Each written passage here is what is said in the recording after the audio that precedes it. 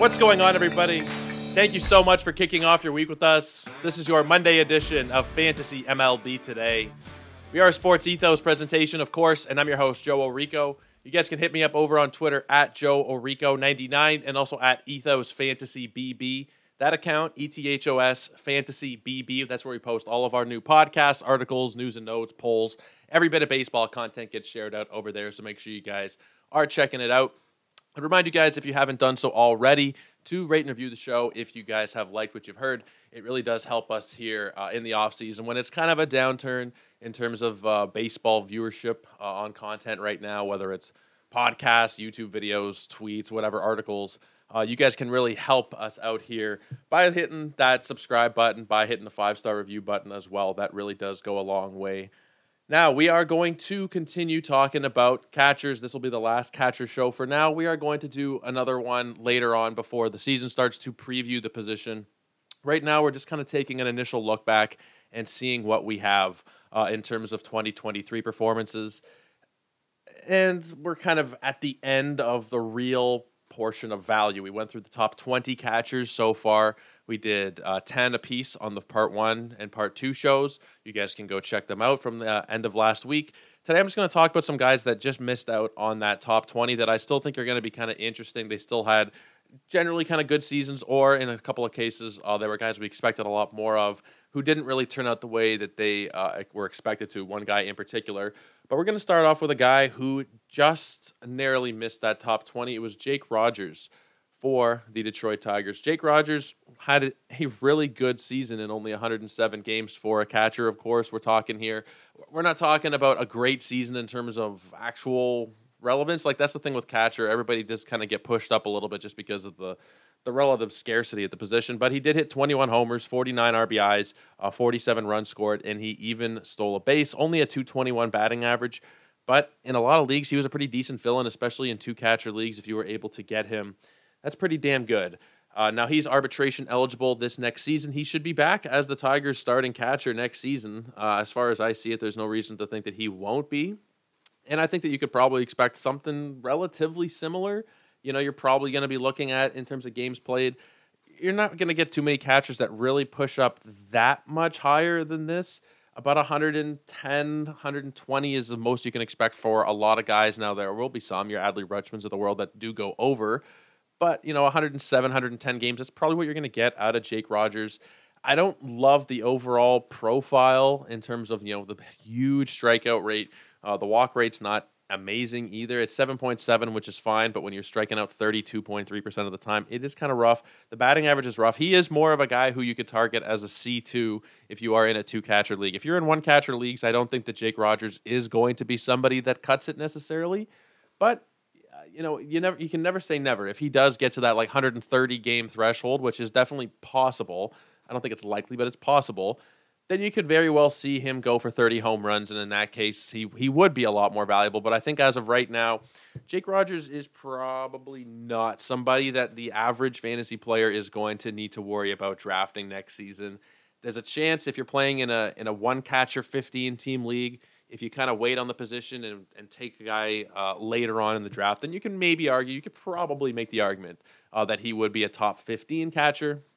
But I don't think you have to go out of your way to be going and getting Jake Rogers. I think he's fine, but not exceptional. He's a pretty standard boilerplate kind of catcher. Good power, but I don't think he stands out too much for me. Let's move on to the next guy. He does definitely stand out a lot for me. I'm a huge fan. He was drafted as a Blue Jay, came up as a Blue Jay, and of course he was traded last offseason. God, it still kills me. Along with Lourdes Gurriel Jr. in exchange for Dalton Varsho, and this would be, of course, Gabriel Moreno, who we have seen pop off and hit 3 dingers in the postseason. Over the course of the regular season, not overly exceptional. In his 111 games, 7 homers, 6 stolen bases. He had 33 runs, 50 RBI, and he had a 284 batting average. The stolen bases are really nice. The high batting average is also really nice. If he is able to unlock power like we've seen during the postseason here, he's going to be ridiculous. I am a huge proponent that Gabriel Moreno is somebody that is going to be undervalued because of the lack of power that he has. He's not a huge power guy, but I don't think he needs to be a huge power guy to have value. Even if he's only a 15 home run guy, 16 home run guy.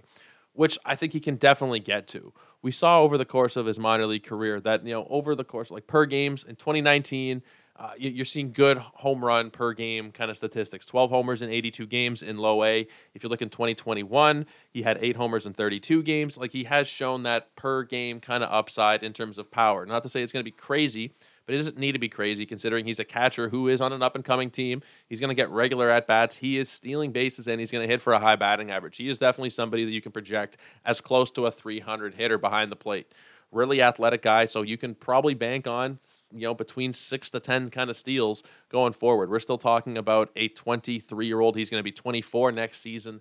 But I think Gabriel Moreno is going to challenge Adley Rutschman for that number 1 catcher spot in fantasy. I really do. It might not be next season, but I think give it a couple of years, we'll see Gabriel Moreno as, I think at worst, the top 2 or 3 catcher in fantasy. The profile is so good. That team around him is just going to keep getting better and better. It looks like they got really nice cornerstone pieces in him and Corbin Carroll and a few others, Jordan Lawler, and there's just a plethora of talent there. I think that we're just going to see him go and skyrocket. So he's definitely somebody that I would target in 1-catcher leagues next season. He is going to be ranked inside of my top 12. Do not have any kind of formalized ranking or projection for catchers or for him. But he is definitely somebody that I think you can comfortably say is a top 12 catcher and somebody that you will be targeting in your 1-catcher leagues. Absolutely, no doubt about it from where I'm standing. I'm going to talk about the next 2 guys in tandem because they are joined together. They are Danny Jansen and they are Alejandro Kirk. Let's start with Danny Jansen. The thing with him is always health. If Danny Jansen was healthy for a whole season, he would easily be a top 5 or 7 catcher. With the power that he has displayed, we see it every single season. The only problem is, over the last 3 seasons, you're looking at 86 games, 72 games, and 70 games.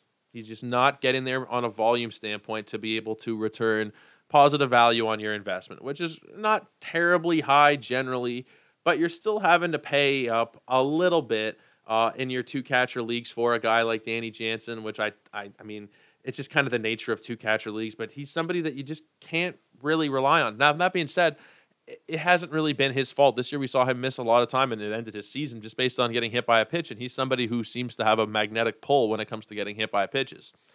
But the actual skills are really good. For a catcher, for anybody, we see a lot of power. We see the ability to hit for a decent batting average, not like a crazy high batting average, but I think he can be like a 250-ish kind of hitter. I think that's absolutely within the realm there. It all comes down to health. And one of these years, he's probably going to spike a healthy season. These guys who are injury prone generally, it doesn't hit them every single year of their career. It doesn't. And you can look back on a lot of different examples and guys that are considered injury prone. They have a year where they play 150 games, and then that's kind of it. George Springer was somebody, just thinking about another Blue Jay, who we were kind of thinking, he's injury prone. He's going to miss a lot of games. He's not somebody that you can really rely on. And granted, it was a pretty true narrative there for a couple seasons. 2019, he missed 40 games. 2021, skipping over the short season, he only played 78 games. And then last 2 seasons, he's played 133 and 154 games. And now the narrative is kind of just gone there. And Danny Jansen could easily just have a year where he's not getting plunked by pitches and not having kind of freak injuries and go out there and play 120 games, hit you 25 homers, have great counting stats in that Blue Jay lineup, and then return top 5 or 7 value as a catcher. I could definitely see it. It's going to happen one of these years. Whether or not it's next year, I have no idea, and I'm probably not going to be gambling on it so much in a 1-catcher league. I think he's kind of on the fringe of somebody like you can take him if you're in a 12-team league with, pick 250 or 260 as your catcher and kind of just see how it goes. But I think there are probably a lot safer options out there who also do not have to compete with somebody else in terms of playing time, and that would be Alejandro Kirk. Alejandro Kirk was a huge miss by myself, by everybody pretty much this season in the analytics community and everywhere, really. He was projected for one of the loftiest catcher seasons that you can look at if you look at historical projections in terms of the WRC Plus, in terms of everything. He looked like he was going to be incredible. And he had an awful season. He batted 250, which was really, really not something we were expecting. Of all the things that surprised me the most, it's the fact that his batting average suffered because his profile and his career stats to date before this season were always that of a really high batting average catcher. The power was always in question.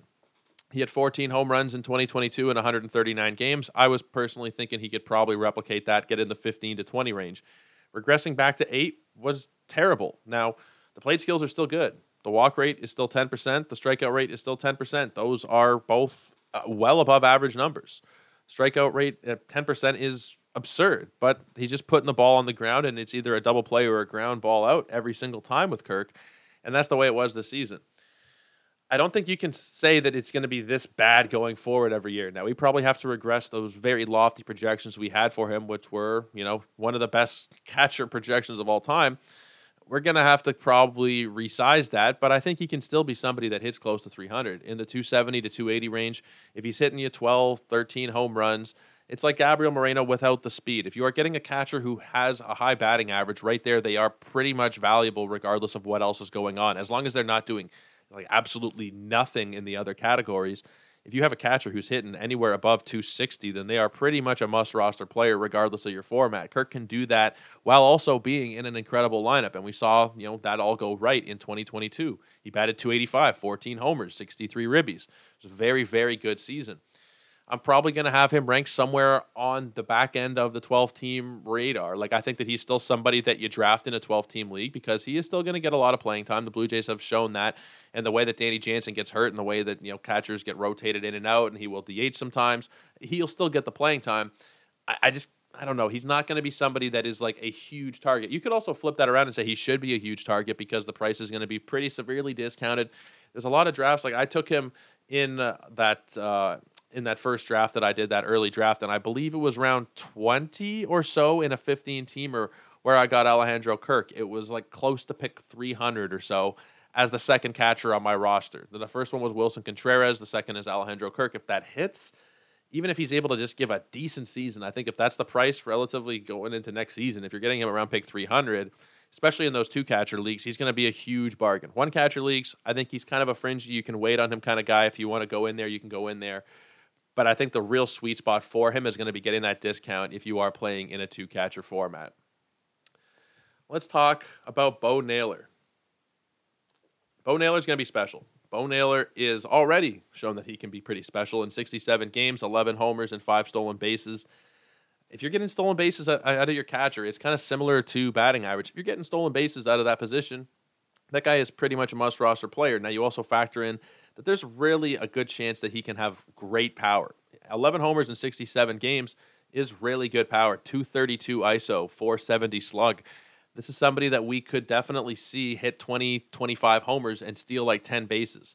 The lineup around him is relatively questionable. The Cleveland Guardians went from having a really, really excellent team in 2022, offensively speaking, to having a garbage team in 2023. There's a lot of variables there. They're a team that's going to hit for a relatively high batting average. There's not a lot of power. He can be a source of power, and put him in the right spot in that lineup. And I think if he is batting as the 4 or the 5 in that order, I think we could probably see him give you close to 100 RBI. Now, I'm not saying that that's going to happen necessarily, but he's only batted in the bottom third of the batting order this season, and he still put up really good numbers. Most of his appearances where he was batting 8th or 9th. Only 4 times he batted 7th. And yet he still, over those 67 games, was able to give you nearly a run or an RBI per game. 65 of them in 67 games. You move him up into a sweet spot in the order, and I think there's a decent likelihood we see that with Bo Naylor next year.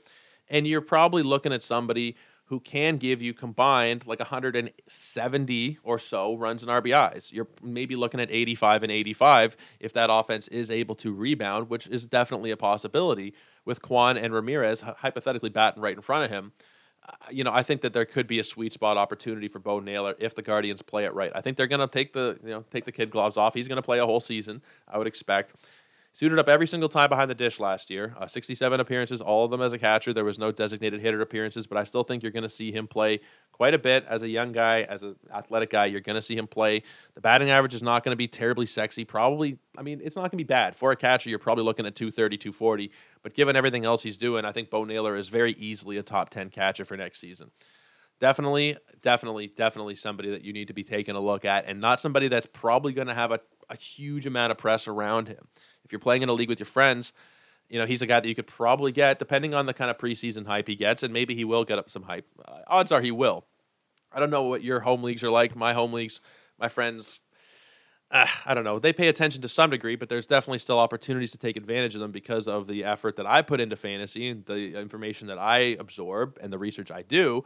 You can take advantage there. And a guy like Bo Naylor playing for the Guardians on a team that, stinks, really, they do stink. Last year they did stink. But there is a chance for a bounce back. He is somebody who has a very high ceiling as a prospect, and he's still, just outside of that, only 230 at bats, 238 at bats in the big leagues. We could see him really pop off, and I think a lot of it is situation dependent because the skills are there for him to succeed. It's a matter of if the organization puts any roadblocks in his way, whether it be sticking him at the bottom of the order or not doing anything in terms of adding any potency to that offense. They could do things that are either going to hurt or help him. We're going to have to see how that plays out in the offseason, and that will impact how I view him.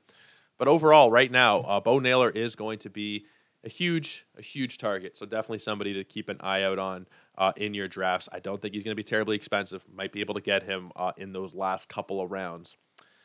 Let's talk Logan O'Hoppe, somebody that I was pretty interested in this year. He obviously got off to a pretty decent start. He got hurt. I did not expect him to come back. Once he was out, I thought that the report was he was done for the year, and he was expected to be done for the year, and he came back in the middle of August and actually wasn't too bad. He ended up in only his 51 games, hitting 14 homers, batted .236, 29 RBIs, and 23 runs. The problem with Logan O'Hoppe is the team is going to be, I think, really, really bad around him.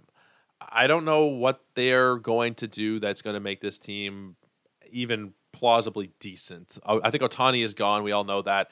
Trout, there's even talk of Trout being gone, and if that happens, for sure. I mean, really, we don't know, right?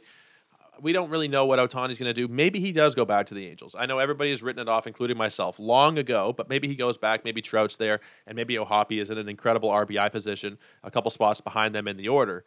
I think the likeliest possibility here is that O'Hoppe is probably a 4 or a 5 hitter on a team that really sucks next season, and he's probably going to get a lot of at-bats, so there's probably going to be, from a volume standpoint, the ability for him to have 12-team relevance, but it's going to have to come from the power. His value is going to have to be pretty power dependent. Those 14 homers in 51 games, is that a realistic pace for him? Probably not. You're talking about a 45 or so home run pace there. But you're probably looking at somebody who can hit 25. And if he can hit 25, and even if there's like a reasonable lineup around him with that 236, 240 range kind of average, then there will probably be value. I think that as of right now, he is a fringe 12-team guy for me. I don't think that I'm going to be terribly interested just because of the situation, but it really is a shame because the power and I think the skills are generally there. He's not somebody who's going to have a terribly low batting average. The power is very legit. It's just a matter of I don't know that there's ever going to be anybody on base for him to actually be driving in when he hits those home runs. He had 14 homers this year and 29 RBI. Only scored 23 runs. Now, I know he didn't play a lot, but to only have 29 RBI with 14 home runs, it's not amazing. It's not great. So we're going to have to kind of see what happens with the Angels. They're a huge variable heading into the offseason. As of now, I think O'Hoppe is somebody that, again, if you get him with your last couple of rounds in your 12-teamer and he is your catcher going into the season, I wouldn't be terribly hurt by that. I think that'd be fine. I think either way, he's just not somebody that really excites me, and it's not because of him. It's really just because of the Angels and the uncertainty there. But we got to just keep an eye because he could end up being somebody that I'm very interested in. If they do pull a rabbit out of the hat and they keep Trout and they keep Ohtani and they seem to be getting their shit together, then I'll have more interest. But as of now, I got to say I'm generally leaning more towards being out as much as I love the player and the skills. Let's talk about one more guy, and then we will wrap up catcher for the next couple months. We won't talk about it again.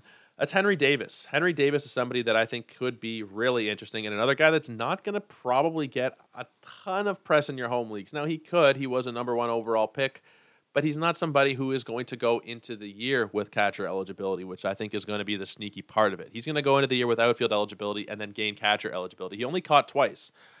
Now, they have said he is going to be catching more next season, which is really good because from what we saw, he's somebody who has a very high walk rate, somebody who can hit home runs and also steal bases. With catcher eligibility, whether, he doesn't need to play that much in season to gain the eligibility, and I think they have said they're going to play him in season, depending on your platform. It's either 5 or 10 games. He'll get that to go along with outfield eligibility, And then at that point, even if he doesn't catch a ton down the stretch, you have somebody who is outfield eligible. Like, let's say it doesn't pan out for him. They try him out for a few weeks as a catcher, and they decide that they want him in the outfield more, which I don't even think is going to happen, but they could because they have other catching prospects.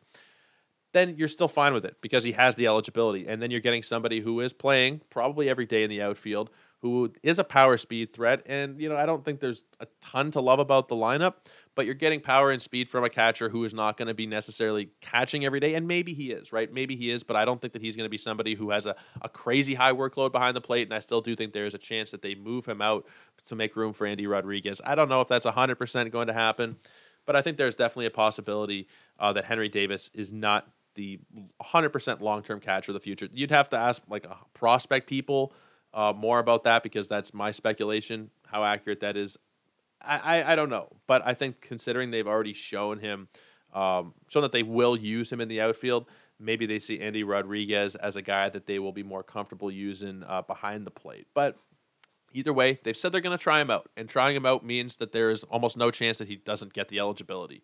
In your drafts, you might have to stream a catcher for a week. That's fine. Even if you're taking Henry Davis with your second last pick and you're taking some other random catcher to stream, I'll take the chance just based on the raw skills alone. And I think the situation will be enough for him to actually play a decent amount. But that'll do it. That's Catcher for us. If you guys missed the first couple shows, I recommend going and checking them out. We went through the number 1 through 20 catchers over on the Yahoo Player Ranker. You got any questions, reach out over on Twitter at JoeOrico99. You can also follow us over on Twitter at EthosFantasyBB. That's where all the content gets posted out from, so make sure you guys are checking us out. And if you're not on social media, sportsethos.com is the place to be. The NBA season starts tomorrow. Definitely want to be checking out all of our great NBA content. Go follow the newsfeed, Ethos Fantasy BK.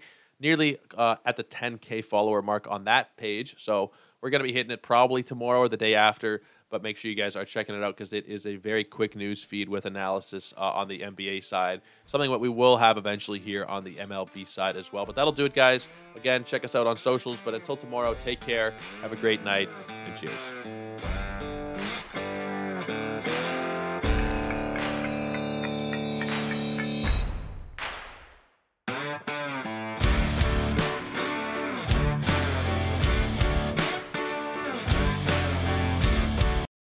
For the ones who work hard to ensure their crew can always go the extra mile, and the ones who get in early so everyone can go home on time, there's Grainger, offering professional-grade supplies backed by product experts so you can quickly and easily find what you need.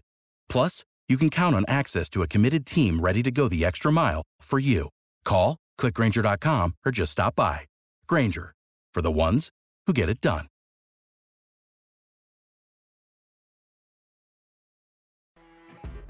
You know when you're listening to a true crime story that has an unbelievable plot twist that makes you stop in your tracks?